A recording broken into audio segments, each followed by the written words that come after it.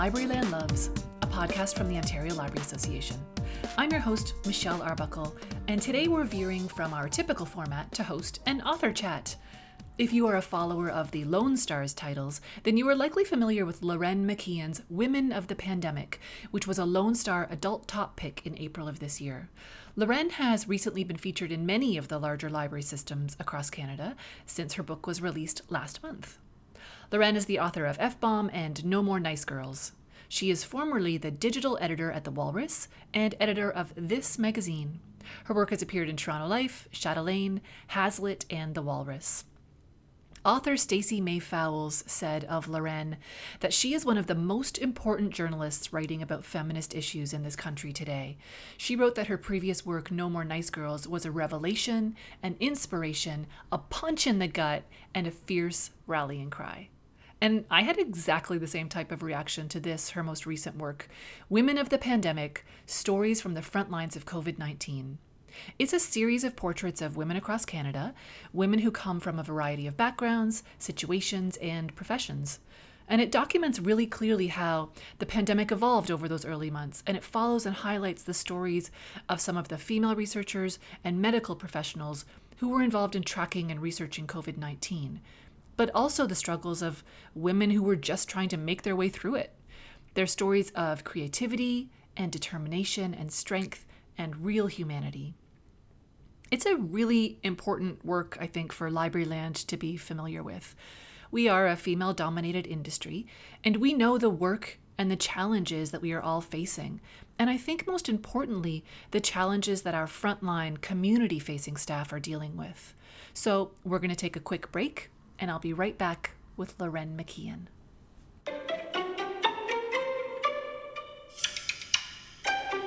Hello, Lauren. Welcome to Libraryland Loves. Hi, thanks for having me, and thanks for that lovely introduction.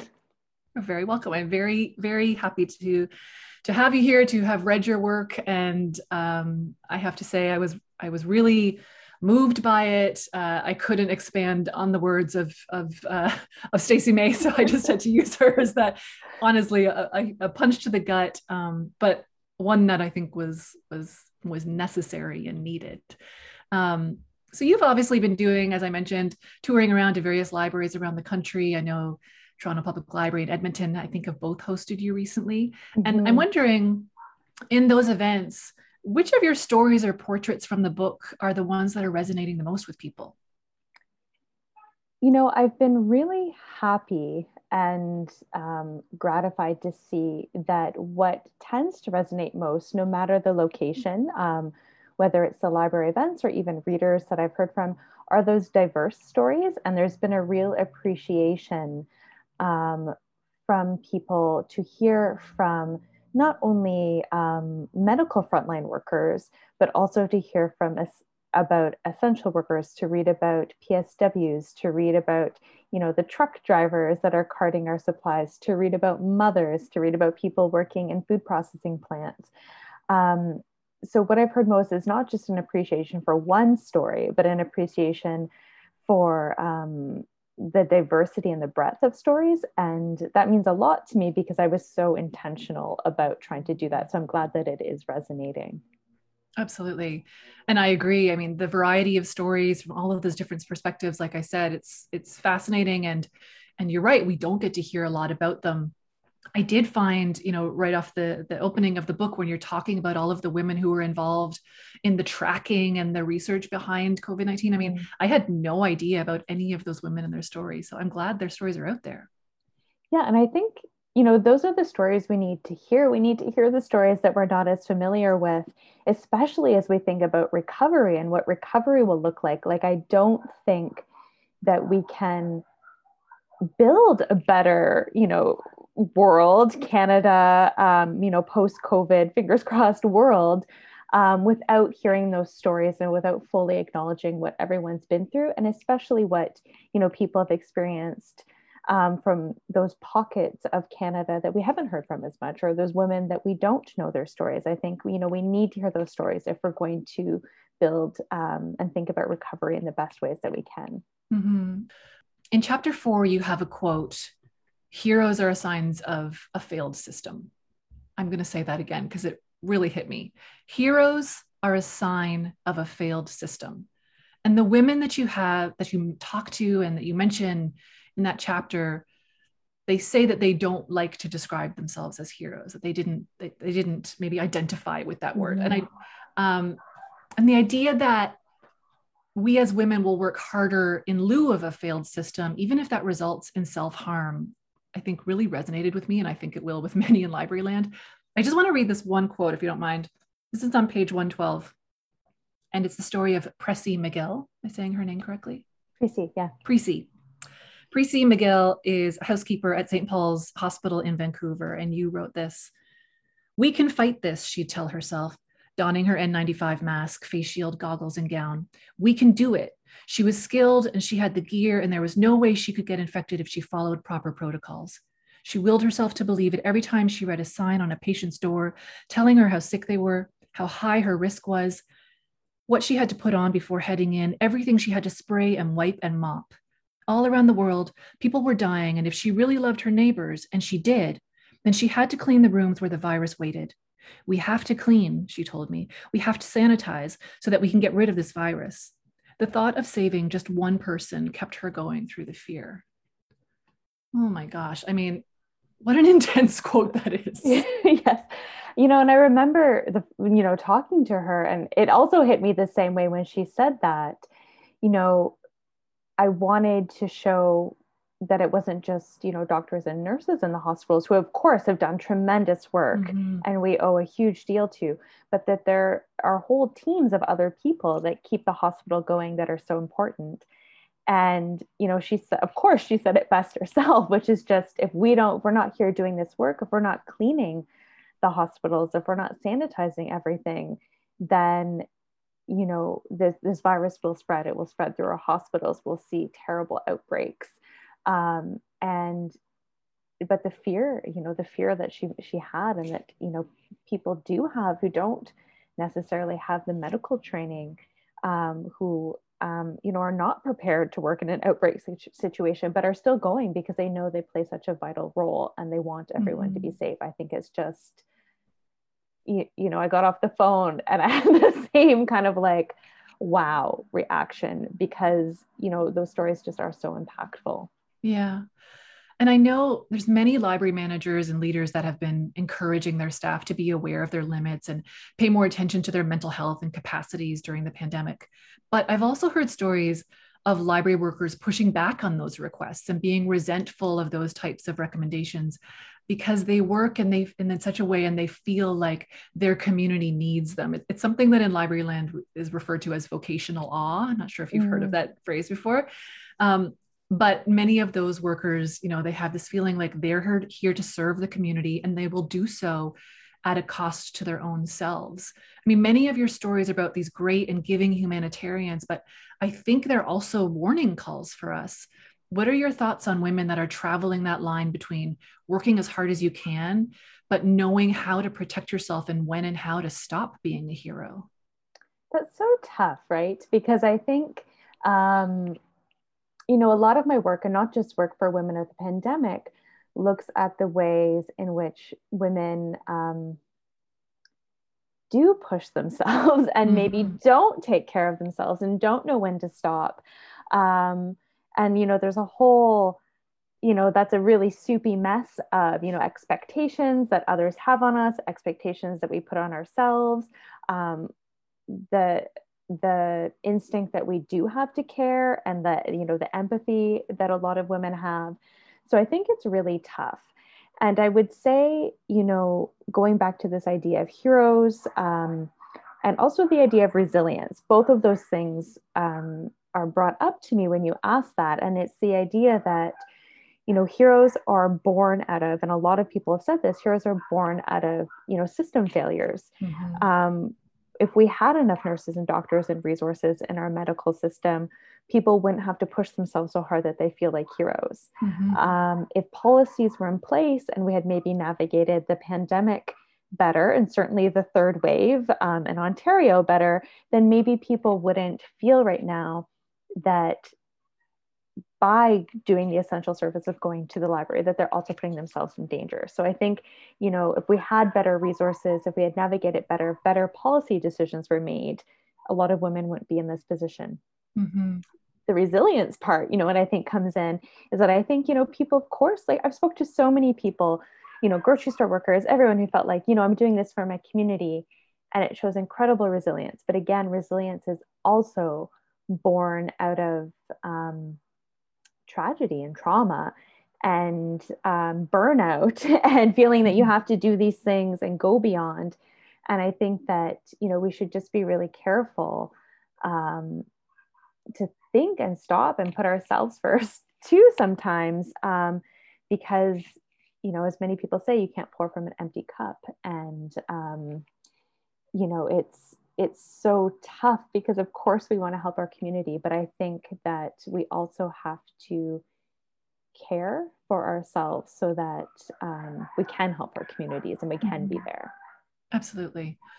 Kind of along that same idea and how you're maybe filling your cup, I'm wondering, your writing is so open and honest, and you frequently expose your own trauma in ways that, I mean, it guts me, it leaves me breathless, the way that you write about your experiences. And the stories in this book are equally impactful. I can imagine there's probably a number that you didn't even include in the book that you heard. So I'm wondering if you can tell us about the toll of all of this emotional labor from your work on you. How did you care for yourself during the writing process? How did you keep your cup filled? Yeah, thanks for asking that. I think it is tough because, yes, I spoke to over 50 women. Mm-hmm. Not every woman's story was included in the book, not because it wasn't, important Mm-hmm. or devastating, just because there's not enough space in one book to include all these stories. And it's so tough to decide whose story to include and how much. And absolutely, there were phone calls, where I got off the phone or the Zoom because, I wasn't meeting anyone in person for this one, and cried and just like had that moment of like the gut punch because, as a journalist, I don't cry on the phone, or you don't show that pain on the phone because you don't want to, someone sharing something so raw and open with you, you're not going to burden them with your emotional reaction too, right? Mm-hmm. That's not what I'm here for. I'm here to listen and to process and to honor their story. But absolutely, once I got off the phone, it just was so heavy. And I think that, I had an incredible privilege to hear all these stories from people across Canada and what they were experiencing. But it also wasn't lost on me that my experience of the pandemic was so different for that, because I'm hearing all these stories and expanding beyond the bubble of, my own life to take in these stories. And they were inspiring, but they were also devastating. And I think, it was tough. It was tough. And to fill my cup during that time, I went for walks in the wilderness. Well, it was still safe, and I write about this a little bit in the book too. I did, I'm part of a boxing club that unfortunately was closed during the pandemic, but I did socially distanced boxing in the park, which I'm sure was a thing to behold for the people that walked by and saw us. But, it's just trying to find that community and try to find those ways through it as well. And I think, a lot of people I spoke to did the same thing. We baked, we tried to Zoom our friends, we went for walks, we did crafts that we've never done before. I think my house is filled with bad crafts now, but it's these little things, but it doesn't feel like enough sometimes. And I think, I think a lot of people are seeing now, a lot of women in particular are seeing now that we've tried really hard, but there is that emotional impact that's going to come out and will continue to reverberate, in the months to come. It's such a interesting thing too, and such a personal thing because, I've heard you mention in many interviews the privilege that you had to work from home. Mm-hmm. And I've had the same since the beginning. I don't have to go anywhere. I can do everything from here.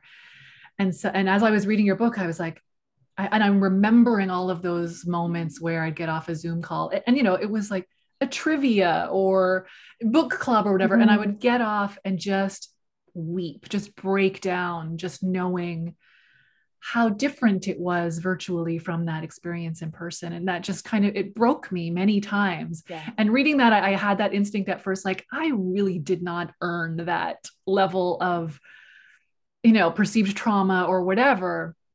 But I don't think that's, it is a personal thing. And I think that everyone is reacting in their own way, in a way that that deserves attention. I know library workers have been calling members of their community at home, doing wellness checks, seeing how they're doing. And I know they have, for example, a condolence script for when they call and if someone has passed away. And you mentioned the one story of the woman who keeps calling the man to connect with him to see how he's doing, and in the end he's passed away. And I that resonated with me because I know libraries are doing similar work and have those connections.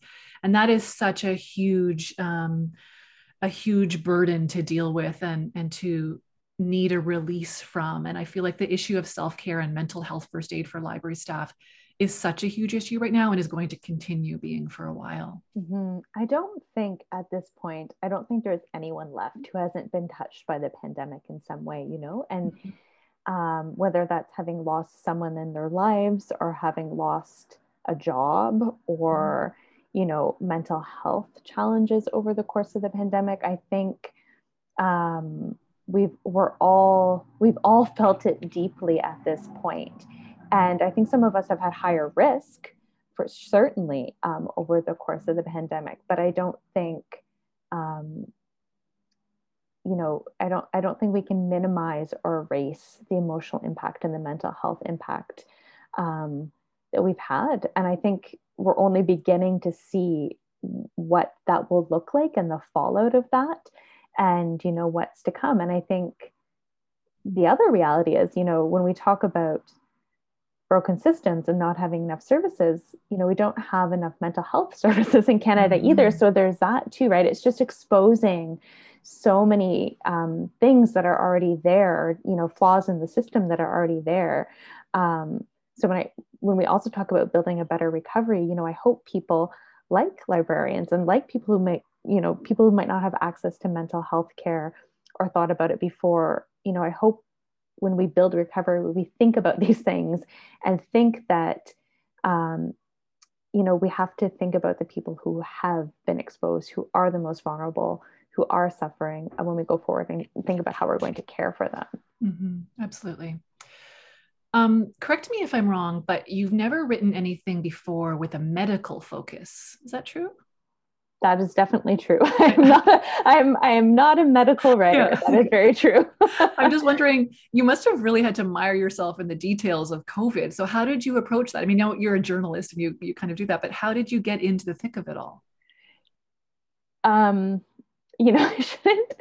shouldn't joke about, but it was, I had like, when I wrote my other two books, you buy other books and you do research, and all the books I bought was about leadership and women in leadership and feminism and history of feminism. But this time I had like a plague stack, like a stack of books about the plague and vaccines and epidemiology and the history of outbreaks.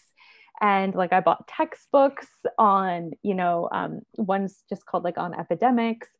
And it was a lot of reading outside of women's experiences or women's rights, which is what a lot of what my work focuses on.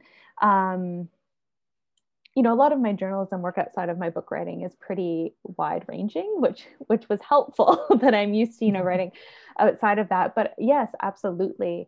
It was an education in that, and, in reading medical reports and reading stuff from the WHO and making sure I was very knowledgeable, but then also just really relying on the experts and the women that I spoke to and saying things like, I'm going to ask you what might seem like a dumb question, but let me ask you, like, can you tell me how this works? Can you explain it to me in a way that is very simple that I can go on, and then explain to someone else? And I think it's just, we really learned over the time of COVID-19 that people don't like to admit what they don't know. Like, I think we saw the danger in that, and the danger of just passing and, thinking that something, and passing on misinformation. So I think, as a journalist, when you're in the reporting stage, you have to be humble because you don't know anything. And you have to say, like, look, I don't know. I need to ask you these questions.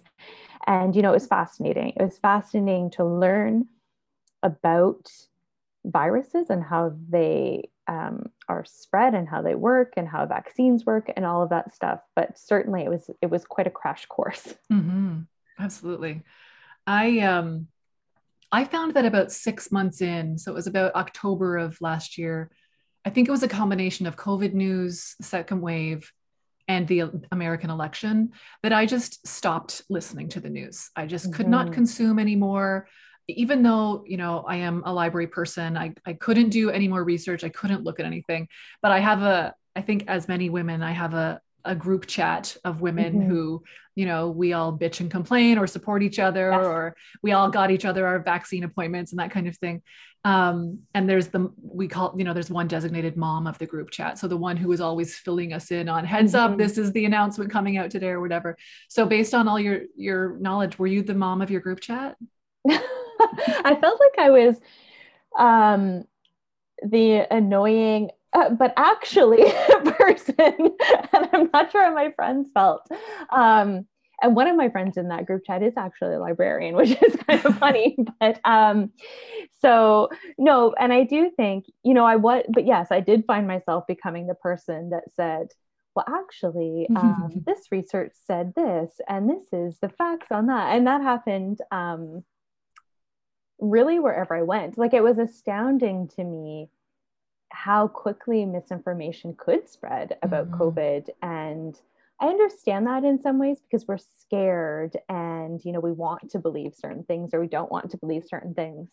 And I found that even when I would say, well, actually, like, this is what the research said, or I just spoke to the person who made those decisions yesterday, actually, and these are the reasons why. Not everyone wanted to hear it, and I have empathy for that too, because I think that, I mean, I don't have anyone in my circle that is to the dangerous point of like misinformation, but some people just, like you said, wanted to turn off the news, didn't want to hear it, didn't want to hear those things. And I think I get it, because we were just living in this especially during the first and second wave, this where it just felt like total overload. And I think, I mean, it still feels like that in a lot of ways, but I think we're getting to the point where we want to talk about the lessons learned and where we want to think about recovery and where we are ready to hear some of those stories again. Absolutely. I think, when I first started my career, I was a hospital librarian at Princess Margaret. And even then we were, getting the donations of, I just forgot that woman's name. She had breast cancer. She was in the show Three's Company. Oh my gosh. I'm so bad at remembering names. I know who you're talking about. I can picture her, like, the face in my head. Yeah. Anyway, we would get donations of books that were alternative therapies, not necessarily mainstream therapies, and having to make those calls about, what is a legitimate source to have in a medical library or to be telling patients about.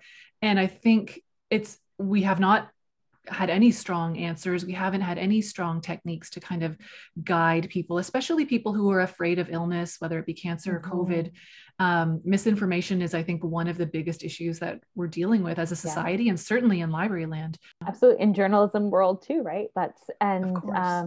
Sometimes we perpetuate that misinformation unintentionally. And I think, we've certainly seen the dangers of that in many ways over the past 5 years, but certainly like with COVID as well. Yeah, for sure. My last question for you is just about next steps. So where do you see these issues in terms of equitable work, sick days? I've heard this term, the mom session, of women who have been driven out of the workplace. Where do you think it's all headed? And also, how can we make our collective rage productive? Because that is the one thing that I felt as I finished every chapter, just this seething rage, just kind of raising inside of me. Like, what I felt kind of helpless in a way, like I don't even know what to do to help change the situations of some of these women's lives.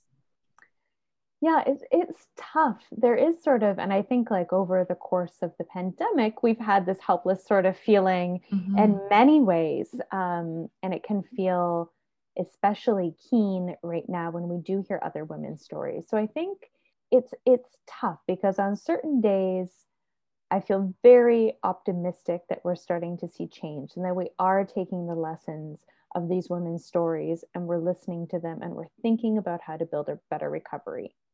On other days, I don't feel that way, and I still feel, of course, very inspired by these women and their stories, but I don't feel as hopeful that things will change because some of these issues, are deeply entrenched in society. The issues of racism that we've seen, in the forms of who has been prioritized when it comes to vaccines, who's been prioritized when it comes to sick days, Mm-hmm. who's been forced to go to work because they can't afford not to, and who, yes, has had the privilege of staying home.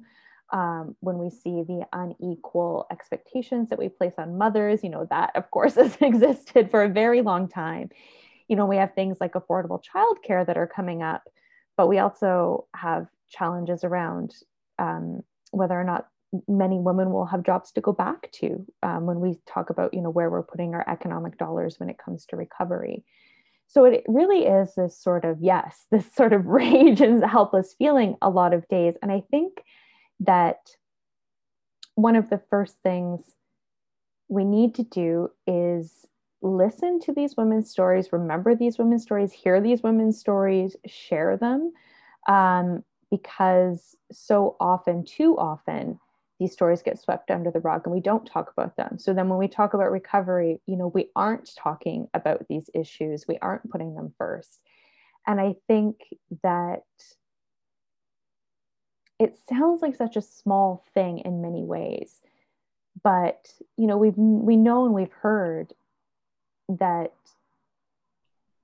things are very unequal when we talk about whose stories we're sharing and who we're listening to and who we're putting forward, whose voices are putting forward. And I think that has a tremendous power to start building change. So I think that that's like one of the simplest, easiest first steps is to listen to people outside of your bubble, talk about their stories. And when we think about returning to normal, not just to be so excited that we're getting there and we can go to a restaurant and go outside again, but to really stop and think what this means and what we want the blueprint to recovery to look like. And I hope my book, plays a small role in that, but we all have roles that we can play going forward when we think about what 2022 will look like and also beyond. Mm-hmm. That's great. Thank you so much, Loren. Can you tell us what's up next for you? Have you already begun working on your next project? I have actually. So I do have another book on the go that's also coming out with the same publisher, which is McClelland and Stewart. And this time I am writing about myself. So I'm turning the lens back on me, and I'm writing a memoir about boxing and recovery from sexual trauma and what that looks like and what strength looks like and how I have found my road to recovery and how other women have too. So it's I hope it will also be a hopeful story talking about some very tough things, but I think ultimately some very hopeful things. That's great. Thank you so much. It's been wonderful to chat with you and to hear more about your work and how you fill your cup. And I can't wait to read your next work. And I'm sure it will be equally impactful. So thank you for your time. Great. Thanks for having me. That's all the time we have for today. Thanks so much to Loren McKeon for joining us. If you haven't already, please pick up her book, Women of the Pandemic. And another shout out to the Lone Stars list. If you're looking for titles for your own enjoyment or programming this summer, please check them out at lonestars.ca. We hope that you enjoyed this chapter of Libraryland Loves. We'll chat with you next week. Bye-bye.